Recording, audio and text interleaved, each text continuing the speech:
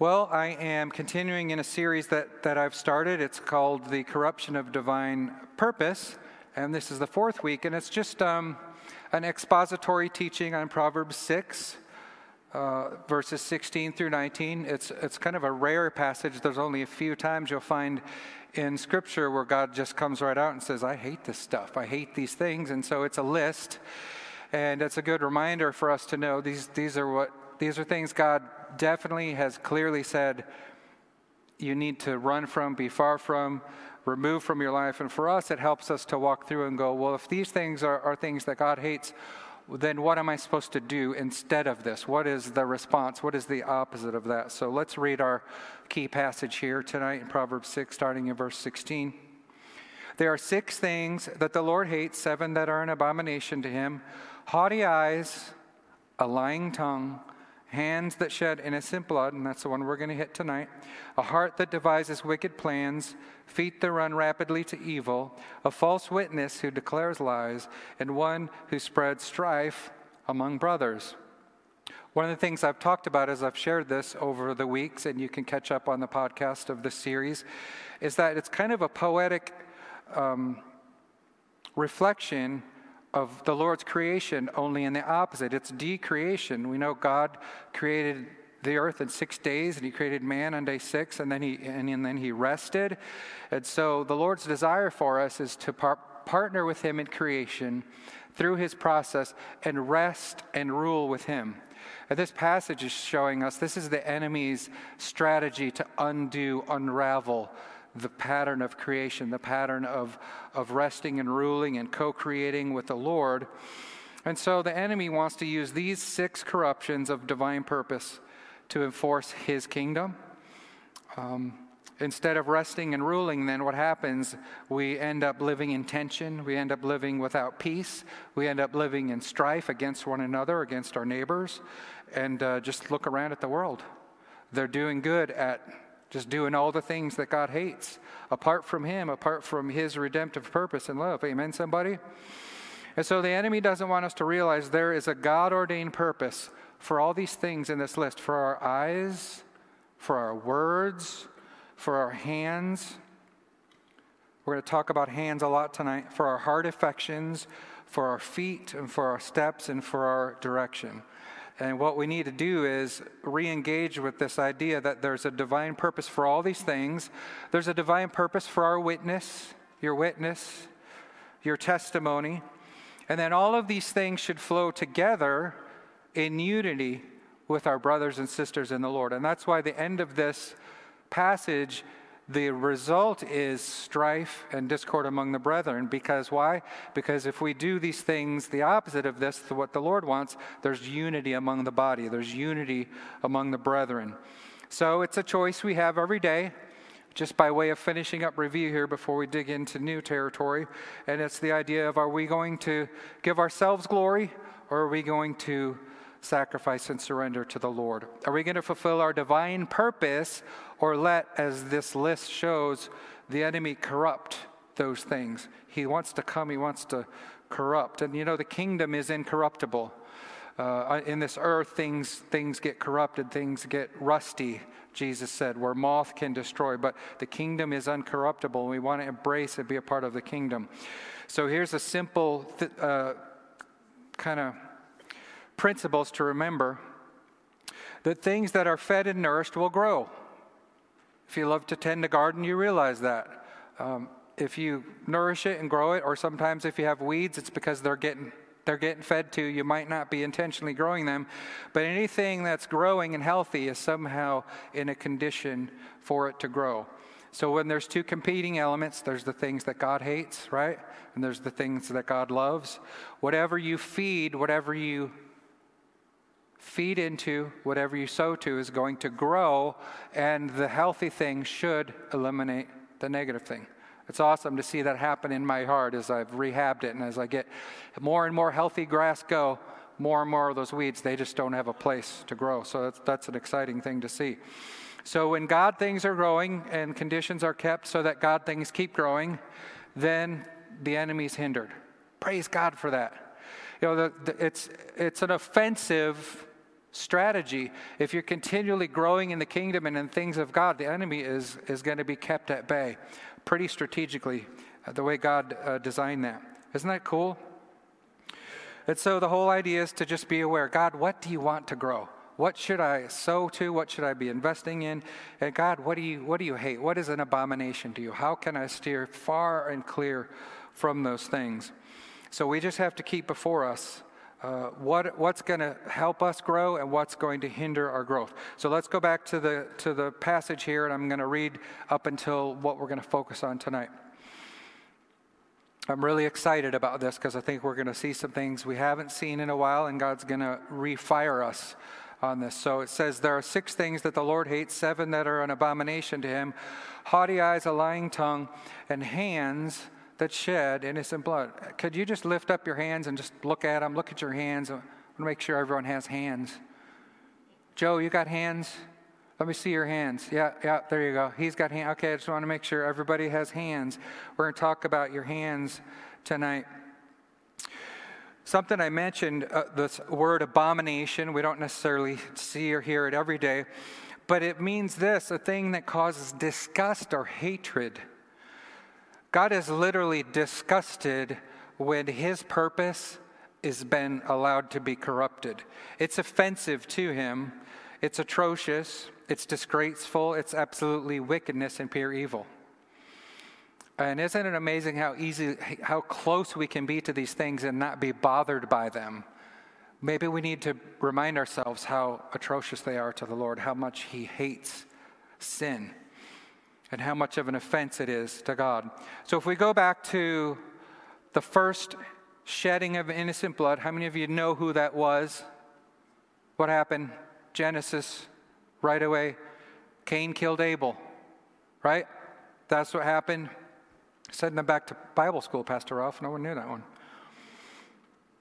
And so Cain killing Abel, it was the first corruption of divine purpose of the hands. And what it was just an extension and reflection of original sin that had started in the garden. It was first, no, God, we're going to disobey. We know better to do with our lives than what you would tell us. And now it's taking matters into their own hands very literally. And so there was murder. There was the first murder. And it was the shedding of innocent blood, and God said he hates it. And think about the reality of that. So God has created us to tend the garden of God. And Cain was a gardener. And so he flat out did the opposite of his assignment. Instead of tending, caring for, growing, nurturing, planting, sowing, cultivating, giving life, the hands of Cain became the expression of the corrupted heart. The hands of Cain turned from life-giving to life-ending. And all to eliminate the competition, jealousy, ambition, strife, the end result of the 6 things and the 7 that God hates. Pride, self-promotion, the selfish desire he had to be accepted on his own terms and not coming to God on God's terms caused the first murder. And those desires still exist at the root of all evil in the world today. My Lord, we turn on the evening news and it's New York City. How many people shot? How many people murdered? It's right in our backyard. And so this sin in particular, this is another deep teaching. We won't go into this depth tonight. But when this sin happens, it corrupts both the individual and the territory. The shedding of innocent blood corrupts the land, literally. The Bible says that the blood of Abel still cries out from the territory. And so in the U.S., the blood of the unborn babies that are murdered, they cry out. That blood is crying out for justice here, and it's an abomination to God, and it's offensive to him, and it grieves his heart. And so it should grieve us. And when man tries to live on their own terms, well, this child is an inconvenience to my life. And it's a choice. And I have a career. And well, I don't know if this child will affect my health. Or all the various reasons, none of them hold accountability to a holy God that says, I value life, and life begins at conception. And if that life is ended by the hands of someone else, that is the shedding of innocent blood. Another thing I thought was pretty fascinating as I studied this passage, it's a decreation narrative. It's a devolution of God's life-giving, creative process. But it also mirrors the downfall of King David. I thought it was pretty cool when I saw that. If you realize that Solomon, his son, wrote the Proverbs, and probably this one, that he would be very well acquainted with the pain that the sin of his father caused him and caused his generations and his siblings. And so think about this. It's the same progression. David, supposed to be this anointed king, this honorable king, really a picture and a type of Messiah, but his eyes moved from staring steadfastly into the Father, into pure worship, into just love and adoration. And his eyes moved from that down from the beauty of the Lord to the problems around me and my needs and the desires of the flesh and self-pity. And eventually it led to the sin of adultery. And then it eventually led to the shedding of innocent blood to cover the sin. How fascinating is it that Jesus' innocent blood had to be shed to cover our sin? It's just a flip. And I'm so blessed by all the types and shadows and the little breadcrumbs we can see if we just read the story. Jesus and his redemptive plan is everywhere in there. And so David really filled the decreation narrative. And thank God that he repented. He had a heart after the Lord, but things weren't the same. Of course, he paid the price for that. But he shed innocent blood. And it kind of sets up the stage and creates that tension. Oh, God, if only one day you would put truly an anointed Messiah on the throne, one who would be without sin, one who could literally save the people from their sin. And it's amazing because we see from the other side of the cross that has taken place for us. And Jesus is seated at the right hand of the Father, ever living to make intercession for us. I remember how Pastor Walt used to say, the blood of the Lamb, it's fresh slain. It's as though it just happened for you. That blood was just spilled. It's as though those whips on his back and the torture and the lashes and the blood just happened. And it's being sprinkled on the mercy seat for us. Praise God. Blessed be the Lord forevermore. Thank you, Lord. So Psalm 24, 3 and 4 says this, who may ascend unto the hill of the Lord, and who may stand in his holy place? One who has clean hands and a pure heart. One big truth that I get out of this is that heart purity precedes hand purity, right? If your heart is pure, then your hands can be pure, but you can't get it done the other way around. In the Old Testament, there's so many regulations regarding ceremonial cleansing, washing of hands. That's great. We want to do that, right, to avoid infection and so forth. But culturally then, not just the people of God, but the ceremonial baths was something that they did to try to purify themselves. But they truly couldn't purify themselves. It's only when your heart is made clean before the Lord that your hands are pure. So the Lord was the pure and holy sacrifice. And when we repent, we come into the holy place now by Jesus, the new and living way. Because of his innocent blood, then our hearts are clean, and then we can set our hands to the work that he has set aside for us. You might say, Pastor James, I haven't committed murder with my hands. Well, I thank God for that no one here has. I'm glad for that. But when our heart embraces self above others, when our heart sins like we're predisposed to doing, our whole body is impure. If you're guilty of one thing, you're guilty of it all. Amen, somebody. Just like Paul wrote to the church, the one individual that was living in sin and the church knew about it and they didn't address it and they didn't correct it, he said it corrupts the whole body. You will pay for that. So in your life, in your body, sin unrepentant sin, ongoing sin, is going to have an effect on your physical body, and it's going to have an effect on the work of your hands. It's going to have an effect on your relationships and everything that you touch. How many of you realize your life touches, even if you don't touch someone with your hands? Everything you do, everyone you know is touched by you. And so, also in some indirect ways, we're guilty of shedding innocent blood. I touched on this a minute ago about the sanctity of life. But if we fail to stand up for righteousness, if we fail to defend the voice of the innocent, then we become culpable of those sins.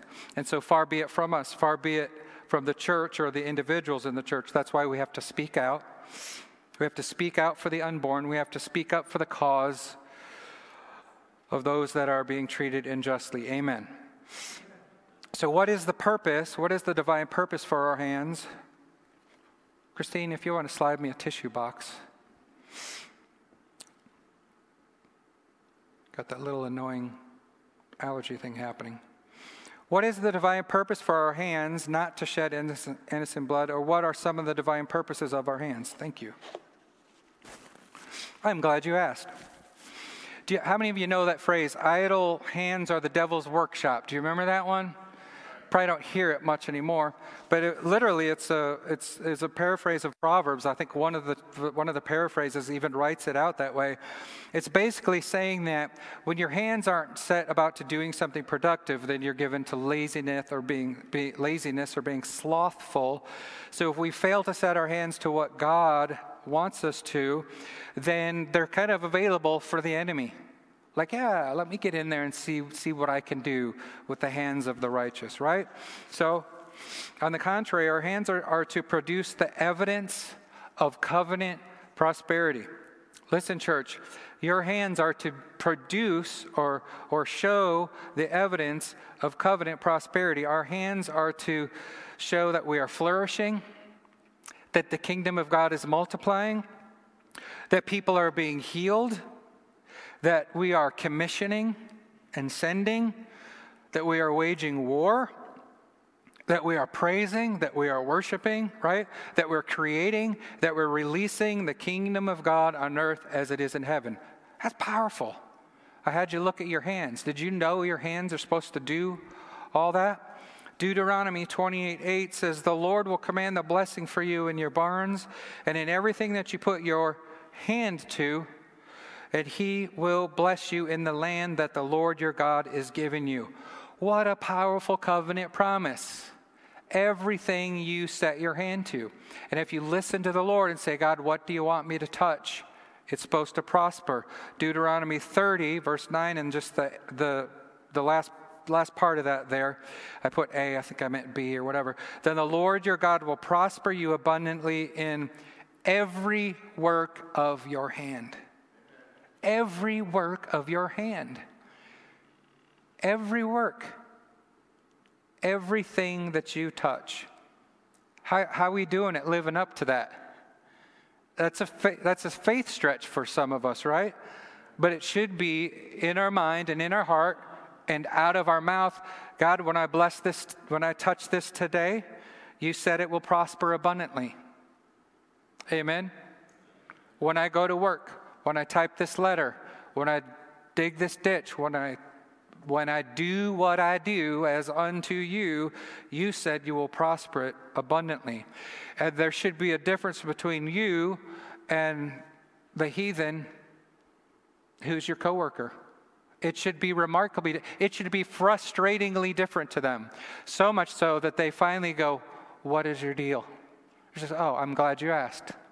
Let me introduce you to Jesus, the creator of all the heavens and the earth. And let me show you how he wants to bless the work of your hands." Psalm 90:17, "May the kindness of the Lord our God be upon us and confirm for us the work of our hands." Yes, confirm the work of our hands. It's so important. The psalmist said it twice there. So Psalm 90:17, a lot of the Psalms were songs sung by the church, by the people of Israel down through the years, and they're always recounting their story and telling their story. And this was a cry for deliverance out of captivity. If only, God, your mercy would shine on us again, and you would confirm that you create us for something other than slavery. You've created us for something other than serving at the beck and call of a heathen nation that we're held captive to, something other than just trying to figure out how we can live apart from our land, from the land that you created us to. Yes, confirm the work of our hands, Lord. Bless the work of our hands. I would challenge you that should be your prayer as well. Ask God for his kindness and favor, and for his mark of confirming signs, wonders, miracles as a church, when we send missionaries, when we plant churches, our Las Vegas campus, when we engage in discipleship. Our theme this year is living on purpose. And it is with purpose and intent that these things should be fruitful and should be blessing as we set our hand to. Say, Lord, I am purposeful in this. I am setting my hand to this in our evangelism, everything that we do. And it's in the midst of a wicked and perverse generation. And listen, the psalm says, yea, though I walk through the valley of the shadow of death. Did you know that's basically saying that's the picture of your life until you come into the full light of eternity? It's a fallen world we live in. Sin has cursed this world, but you carry the light and the peace and the presence of God in the midst of the valley of the shadow of death. And as long as we're walking through this, we're going to light up everything we touch, right? We're going to light it up. We're going to anoint people. We're going to see people healed. That's what your hands are for. It's the evidence of his kindness all about us. God should be growing what we set our hands to. And if not, if what we are setting our hands to isn't growing, then we should ask ourselves this question. First of all, are we doing what God desires? I'd say go home tonight and have a family meeting with your family. If it's just you, Jesus, Father, and the Holy Spirit. Am I doing what you desire? And secondly, second part of that question, am I doing it the way you desire? We have a saying around here. Are we doing right things? And are we doing things right? Because you need both. It's not just enough to do right things. If we don't do the right things in the right way, we're shooting ourselves in the foot. It's ineffective, right? It's double-minded. God says if you're double-minded, you're not going to get much what you ask for. Is this too hard for you tonight? No. Are we doing right things? Are we doing it the way he desires? Our hands are made for working, building, and creating. And I'm excited to give you a little teaser. Pastor Ralph is going to be teaching on God blessing the work of our hands, right? That's coming up in our wisdom series that's coming up. So that's going to be good. So I'll touch basically on that briefly tonight. Genesis 2:15. Then the Lord God took man and put him in the Garden of Eden to cultivate it and tend it. Tend it. We get this idea that like the Garden of Eden was just some kind of euphoric, place where they just laid around and were lazy. That's not the case at all. There was work to be done. It wasn't the work of the cursed ground after the fall, but it was to be productive and to work and to create and to tend. Exodus 35, 31 through 33. This is a powerful couple passages here. And he has filled him with the Spirit of God in wisdom and understanding and knowledge and in all craftsmanship to create designs for working in gold, in silver, and in bronze, and in the cutting of stones for settings, and in the carving of wood, so as to perform in every inventive work. Listen, I don't know if you're crafty. I don't know if you like to work with wood. But just, it's kind of in us, the way God created us. Take some time out and try it sometime. Amen. Just build something, do something creative. Because the Spirit of God is in you, and the Spirit of wisdom and revelation is in you to create something, right? Dream big. Pick up a hobby. Try painting. My daughter is consumed by Lego. And there are entire people from age 5 to 95 that spend a ton of time creating with Lego.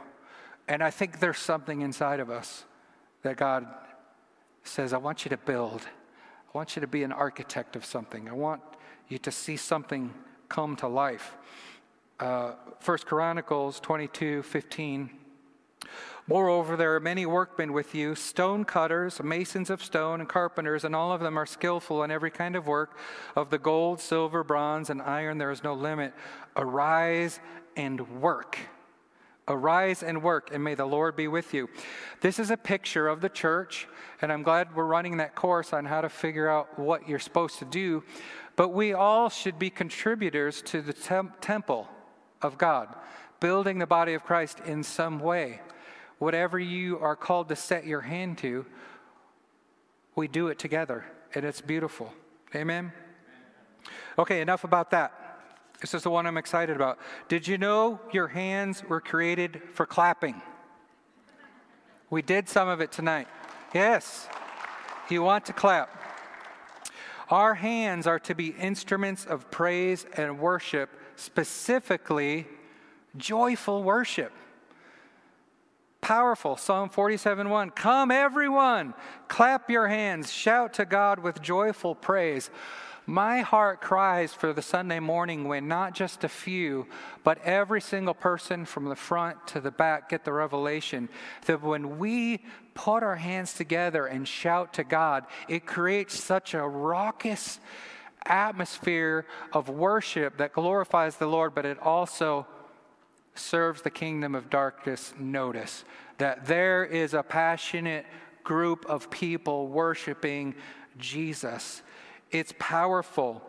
Clapping in worship isn't just to keep time with music, and I love it.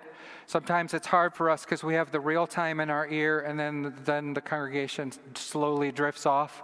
But don't let that stop you. Please clap. We want you to clap anyway. And for the most part, it's supposed to be 2 and 4, Pastor Ralph. 2 and 4, that's where you're supposed to clap, right? 1, 2, 3, 4, 1, 2. That's where the groove is. All right, so we'll try to help you. I saw this little video of a really genius musician, and he was playing this tune, and the audience started clapping on the wrong beat on 1 and 4, and he quick threw a 5/4 bar in there and shifted it, so then they were on 2 and 4. I'm like, that is like mad skill, like just to do that. I would have loved to have seen that. So clapping, it's exaltation. It's a form of worship. We honor something when we clap. When you clap for somebody who's done something good, it's a way to honor them. The Bible also describes clapping in scorn and derision, a mocking clap, a clap of dishonor and repudiation. So our clapping in worship, just think of it as a two-edged sword. It's doing two things at once. It's the exaltation of the Holy One and the repudiation of the defeated foe, the devil. You are done for. You are no good. You've been defeated. Right? Hallelujah. Praise the Lord. Praise the Almighty God. It's percussive. When you clap, it sends a sound wave into the atmosphere. And sound waves are invisible. We don't see them. We can feel them. My daughter did an experiment, a science experiment. She was supposed to light a candle, and she had an empty water bottle, and she had to just tap the bottom. And poof, this invisible force just snuffed out that flame. And that's how powerful things that travel through the air that we don't see. And I know that music when we sing and percussive noises when we make them, there's a point where the realm of the Spirit and that all mix together. And there's warfare that's going on. And we want to reignite our passion and understanding that it is our responsibility to war in worship with our hands as we clap. Also, so the Lord had Ezekiel prophesy and clap his hands, declaring the sword of judgment against the people of Israel. No weapon formed against me will prosper. I denounce you in the name of Jesus. You are defeated, devil. We should get intensely prophetic, symbolically clapping. And I say do it in your house. You sense some funky spirit trying to get on you, just like, oh no, nope, not happening. Get out of here, on your way. Just do it. It's a point of contact. It's activating something you need to do. Because the enemy's pulling out all the stops. You need to use every weapon God has given you to defeat him. And so I just say it's underutilized weapon of worship, and I'm exhorting you.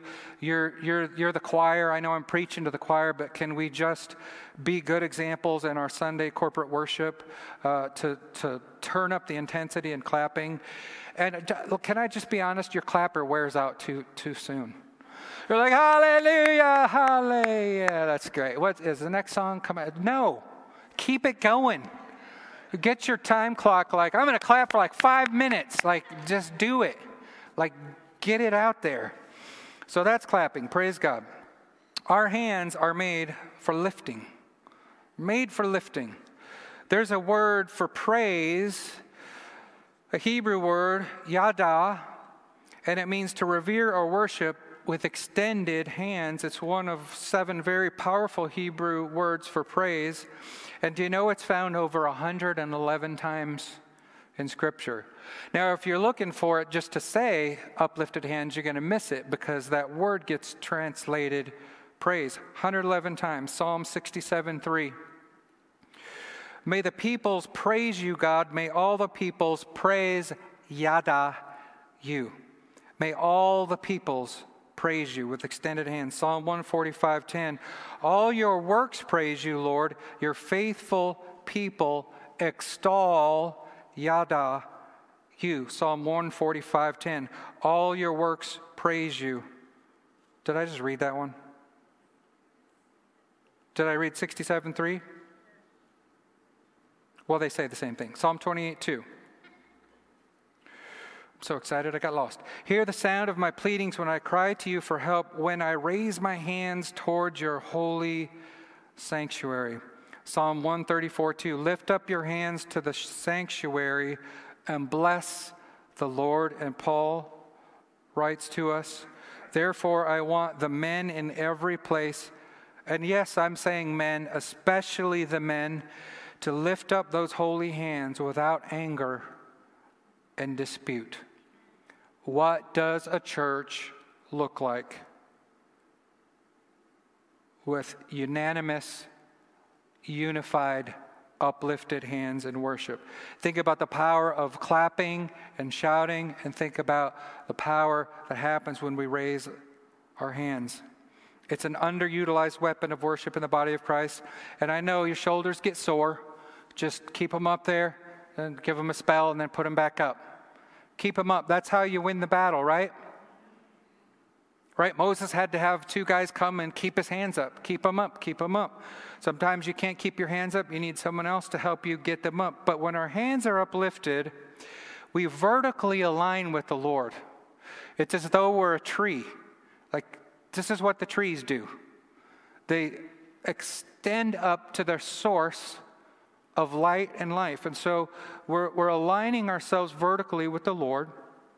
And we show that we want to be a conduit of the atmosphere of heaven, literally pulling through us. Now we know the kingdom of heaven is all around us, but there's a high and exalted heavens, right? And so we want heaven to come down. We need to be the lightning rod for heaven to come down. We need to be the conduit for that to happen in worship, right? And so simultaneously when you do this, and I know there's been teachings on this versus this and you know, the TV screen and the Tim Hawkins thing, but just get them up there and know that God knows they're up there. And when they're up there, it's a giver and a receiver. It's all the same thing. It's going out and it's coming in. It's going out, it's coming in. It's just a cycle. It's just a cycle. Don't worry about, am I giving to the Lord now or am I receiving? No, just get your hands up there. Give to the Lord the praise that is due and allow him to move through you. And this atmosphere will change. I notice every time as I'm leading worship, we get to a place where I just say, can I just encourage everyone to lift up their hands? And then they go up and you just feel it. You feel the shift. It's a vulnerable position. Nobody fights like this. Come on, I'm taking you on. You get clobbered, right? You get attacked. Well, we lift up, we say, it's not about me. I'm not defending myself here. I'm in a position of vulnerability before the Lord, and before my brothers and sisters in the Lord. And I have nothing to hold back.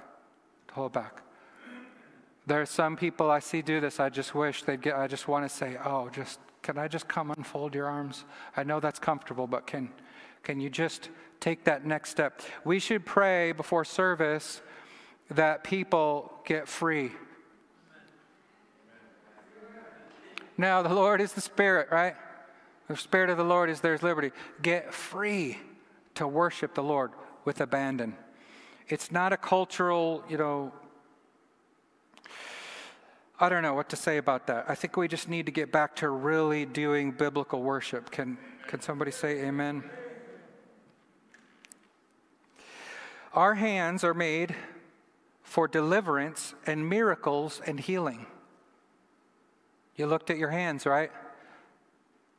That's to be a conduit for the miracles of God right there. It's not your hand that's doing it, but it's a point of contact that's supposed to take place. Mark 16:18. They will lay hands on the sick and they will what? Recover. How many people are going to get healed that you don't touch? Probably zero. Well, you can pray for them. God can do what he wants, but you get my point. It says lay hands on the sick and they will recover.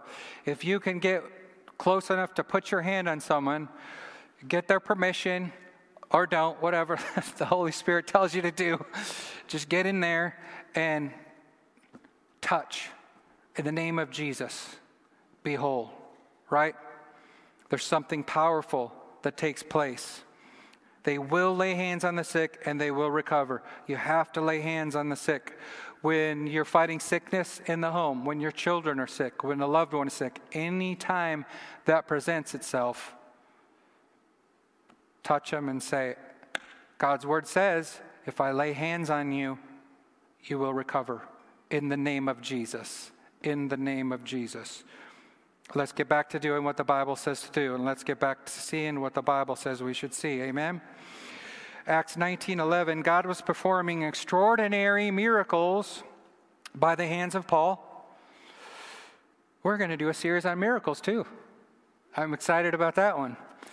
Extraordinary miracles by the hands of Paul, so that, now I love how it shifts from the hands of Paul to this, so that handkerchiefs or aprons were even carried from his body to the sick, and the diseases left them, and the evil spirits went out. So this tells me that I don't literally have to touch someone all the time, but anything that I've touched or anything that my life touches, God is willing to be used as a conduit for his miracle working power. Think about that. Think about you had something in your house, and say you brought a casserole over to some, party or whatever. If we believe what God says, that means that the anointing and the power of God that is in you and on you, as soon as that thing gets in that place, maybe these people aren't believers, they touch that casserole dish and the power of God can heal them. See, our lives, everything we touch, we want to understand that we want it to be supercharged with faith. And the sobering thing about that is, well, are you accountable to live that way? Are you accountable to live that way as a holy life, pure and set apart before God, so that everything you do touch has the potential to be used by God, right? So our lives should touch people, diseases should leave, and evil spirits should leave. How many of you know some people that you can just tell something not good going on there? The enemy is having his way. Well, somehow make sure you're intentional about praying and believing and agreeing with these truths in Scripture that say, hey, because I'm a part of their life, because I'm touching them, they can be delivered. And then contend for that. So think about your life as an expression that results in other lives being touched. Do our lives show evidence that people have been built up by us? Are people encouraged by you? If they are, that means you're an encourager and you've touched them. Have they been tended to? Have they been nourished and grown? Are the people in your life on a path of growth? Are they healthy? Do they feel loved?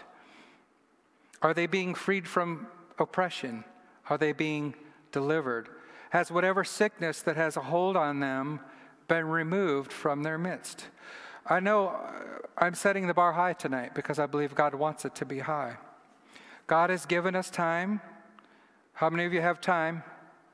24 hours a day, right? God has given us talent. You might think you don't have any, but the Bible says He gave you something. So you've got some talent, and He's given us treasure. Did you know, Pastor Ralph says it often, if you're here tonight, you're one of the most richest people in the world compared to most third world nations. So you got time, you got talent, you got treasure. What do you do with those things? You touch people. You touch people. Who you touching with your treasure? Who you touching with your time? Who you touching with your talent? When we rub shoulders with others figuratively and literally, and I'm not a big fan of crowds. We were at the Rockefeller Center Christmas tree lighting a couple years ago. I've never been in a more crowded place in my life, and I hope to never experience that again. It was like, if something happens, we're all getting trampled, kind of crowded. Holding on to my daughter for dear life. But just think about the woman who reached out and touched Jesus and just the power of God. Think about yourself in that kind of a situation that all the people around you in the world are just clamoring for a place, and you have what they need. You have what they need. Your life, as touching them, has what they need. You know, anointing means to smear, right? The oil of the Holy Spirit. Touch and smear. We want people to be touched, smeared, anointed by our lives, by the way we live, by our testimony, by our countenance. When that happens, people aren't going to be in the world long. All the prophecies we've seen are going to come to pass, and this place is going to be packed to the gills, and we won't know what to do with them. Our hands are for anointing. James 5:14, is anyone among you sick? Then he must call for the elders of the church, and they are to pray over him, anointing him with oil in the name of the Lord. This is a specific verse for a specific function, and we do this as elders. We do this. But I want to tell you that as a person in your family, you can do this. You can anoint with oil, and I would encourage you to do that. And the prayer of faith will change the situation, the circumstance, the person. Anoint your stuff if you have to, right? Anoint your house. Anoint your doorways in your house. Just get to the point where you're being a conduit for God to do what He wants to do through your hands, right? Don't let everything be figurative. Get literal with this stuff. And the only way you're going to get better is by doing it. Acts 8:17. Our hands are to aid in the release of the baptism of the Holy Spirit. Talk about being intentional and living on purpose. If there's one thing, and if there's not just one, but if there's one thing we are really desiring to see here, is more people filled with the Holy Spirit. Baptism of the Holy Spirit with the evidence of speaking in tongues, the prayer language of the Spirit.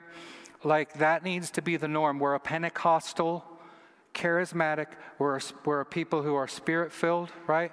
And so that should mark us, okay? So if you're out of practice doing that, find someone, find out if they haven't received or not, and say, you know what? The Bible says, Acts 8:17, then they began laying their hands on them and they were receiving the Holy Spirit. It's that simple. Don't make it hard. God wants to give you this gift. Do you mind if I pray with you right now? I'm going to lay hands on you. And you just tell them what's going to happen. You're going to start praying in another tongue. Just don't worry. It's normal. It's what's supposed to happen.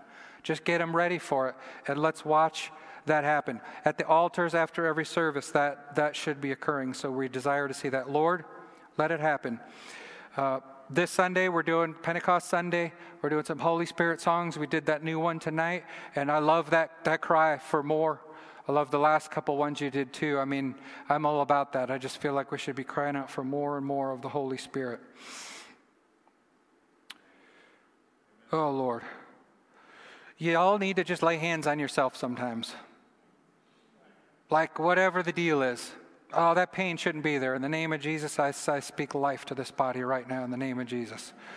Why are you depressed right now? Mind, I have the mind of Christ. Just do it. Get it going, right?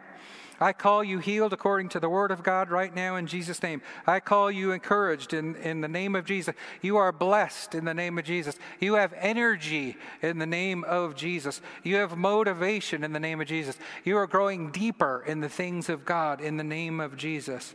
Touch yourself, touch your body, and declare the word of God.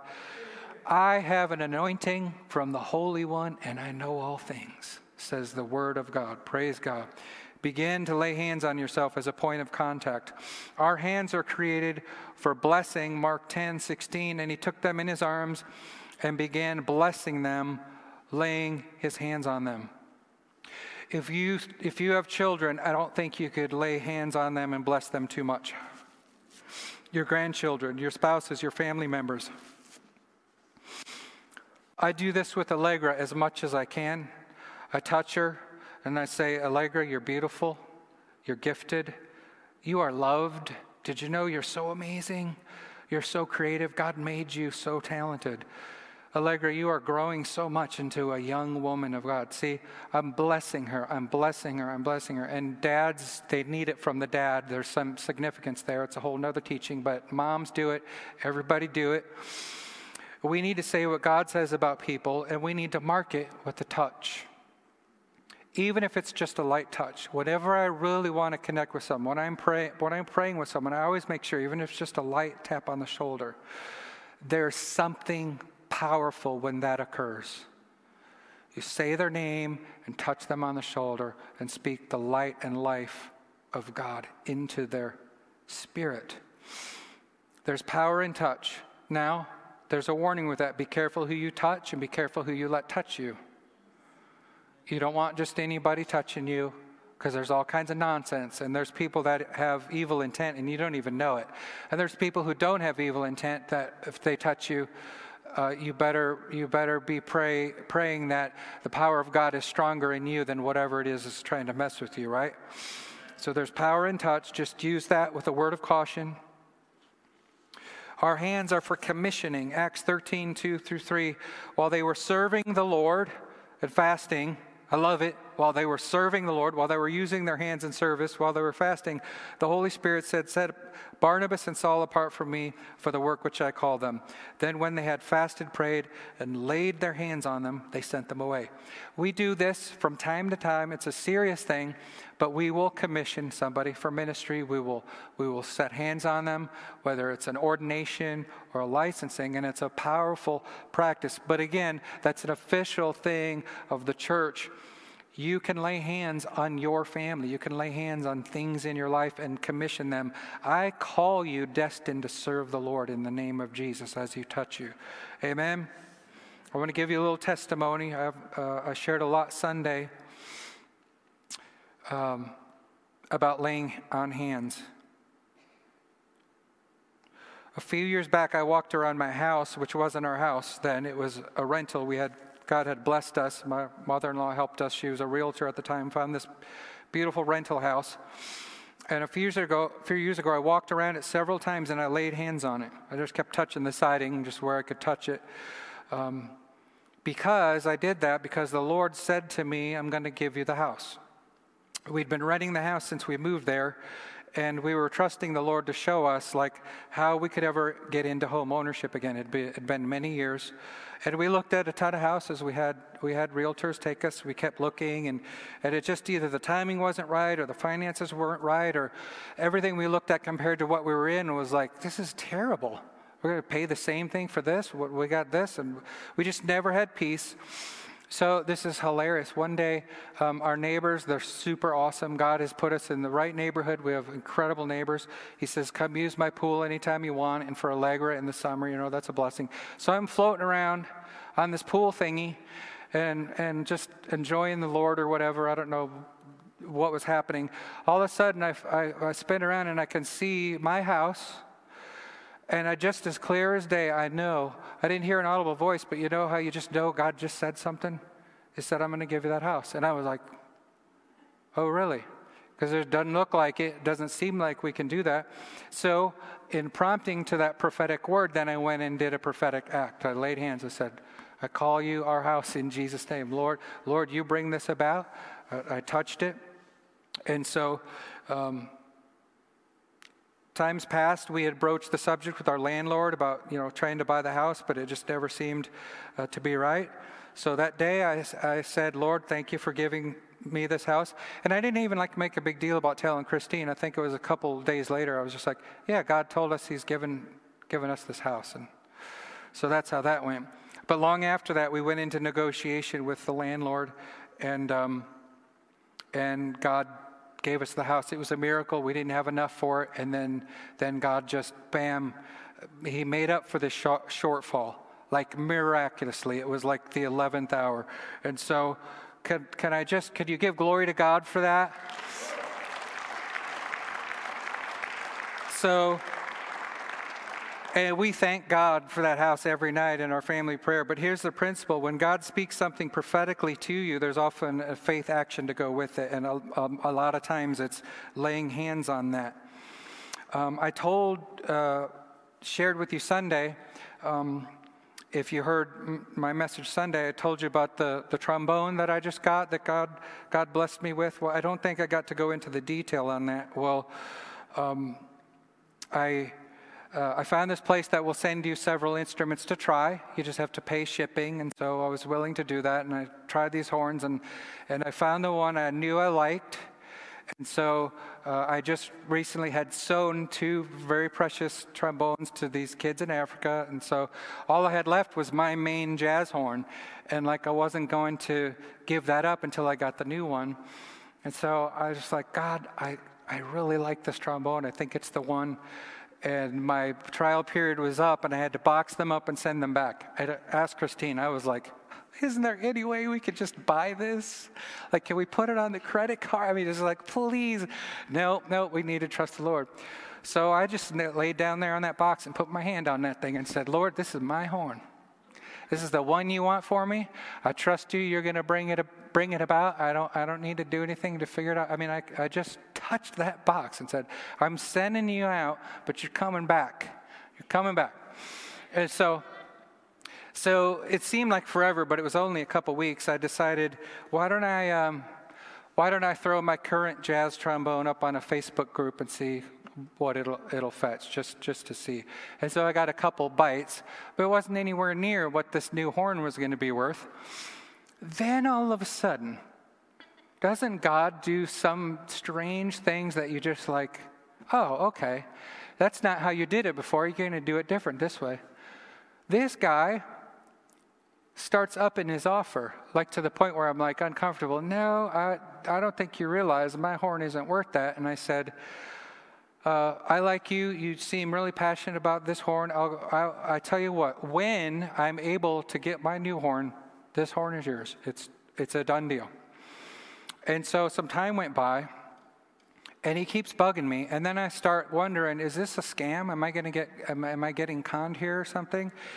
And I just he finally says to me, I don't want to reveal too many details. He finally says to me, well, how much do you need to buy this new horn? I'm like, okay. It's, and he's like, well, if I gave you, will that get you close enough? And I told my wife, and she was like, okay. So I'm still thinking, first of all, I don't want to take advantage of this, because this is, this.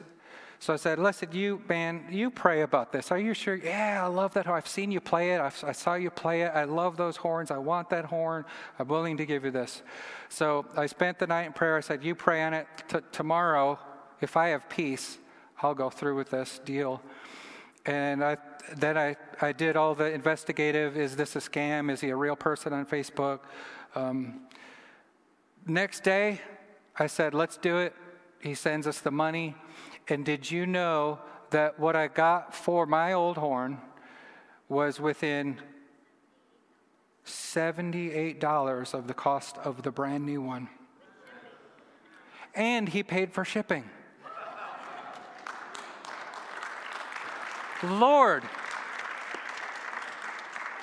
Now, are you going to lay hands on stuff?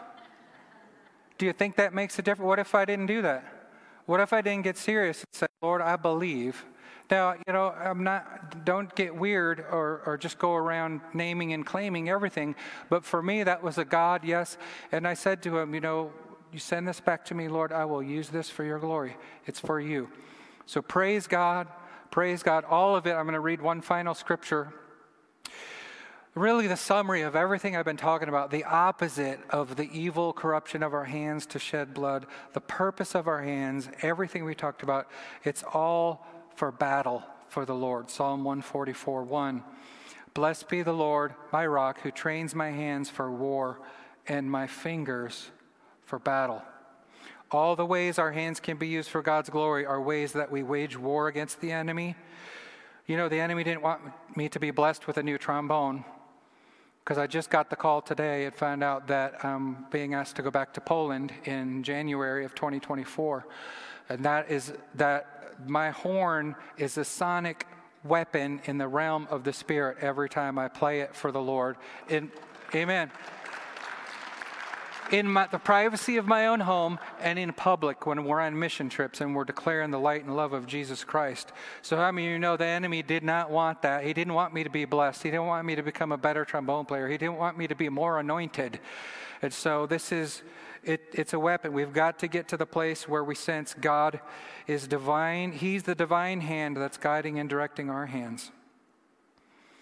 So praise God.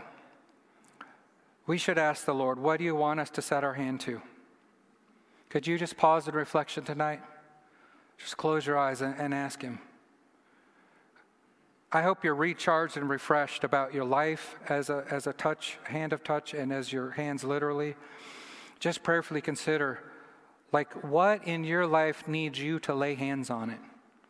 Go home and do it tonight. Maybe it's your car when you hit the parking lot, whatever. Who in your life do you need to lay hands on? How often do you need to clap your hands in victory to banish the power of darkness? How often do you need to lift up those holy hands in worship? And how much more do you need to participate in the use of your hands in corporate worship? Lord, as we ponder the questions tonight, I just thank you that you prompt us, that you'll now remind us what a blessing our hands are. What a tool of worship and warfare you've given to us, God. And right now, tonight, in the name of Jesus, I say no. I say no to the enemy for blinding us and for lying to us about the powerful truth of the weapon of worship that we have in our hands, God. And I just make a mandate on this local assembly, Lord, that our hands will be set to the plow and they will not look back, but we will set our hand to the gospel of the kingdom. We will set our hands to changing this region for Christ Jesus, for the kingdom of God.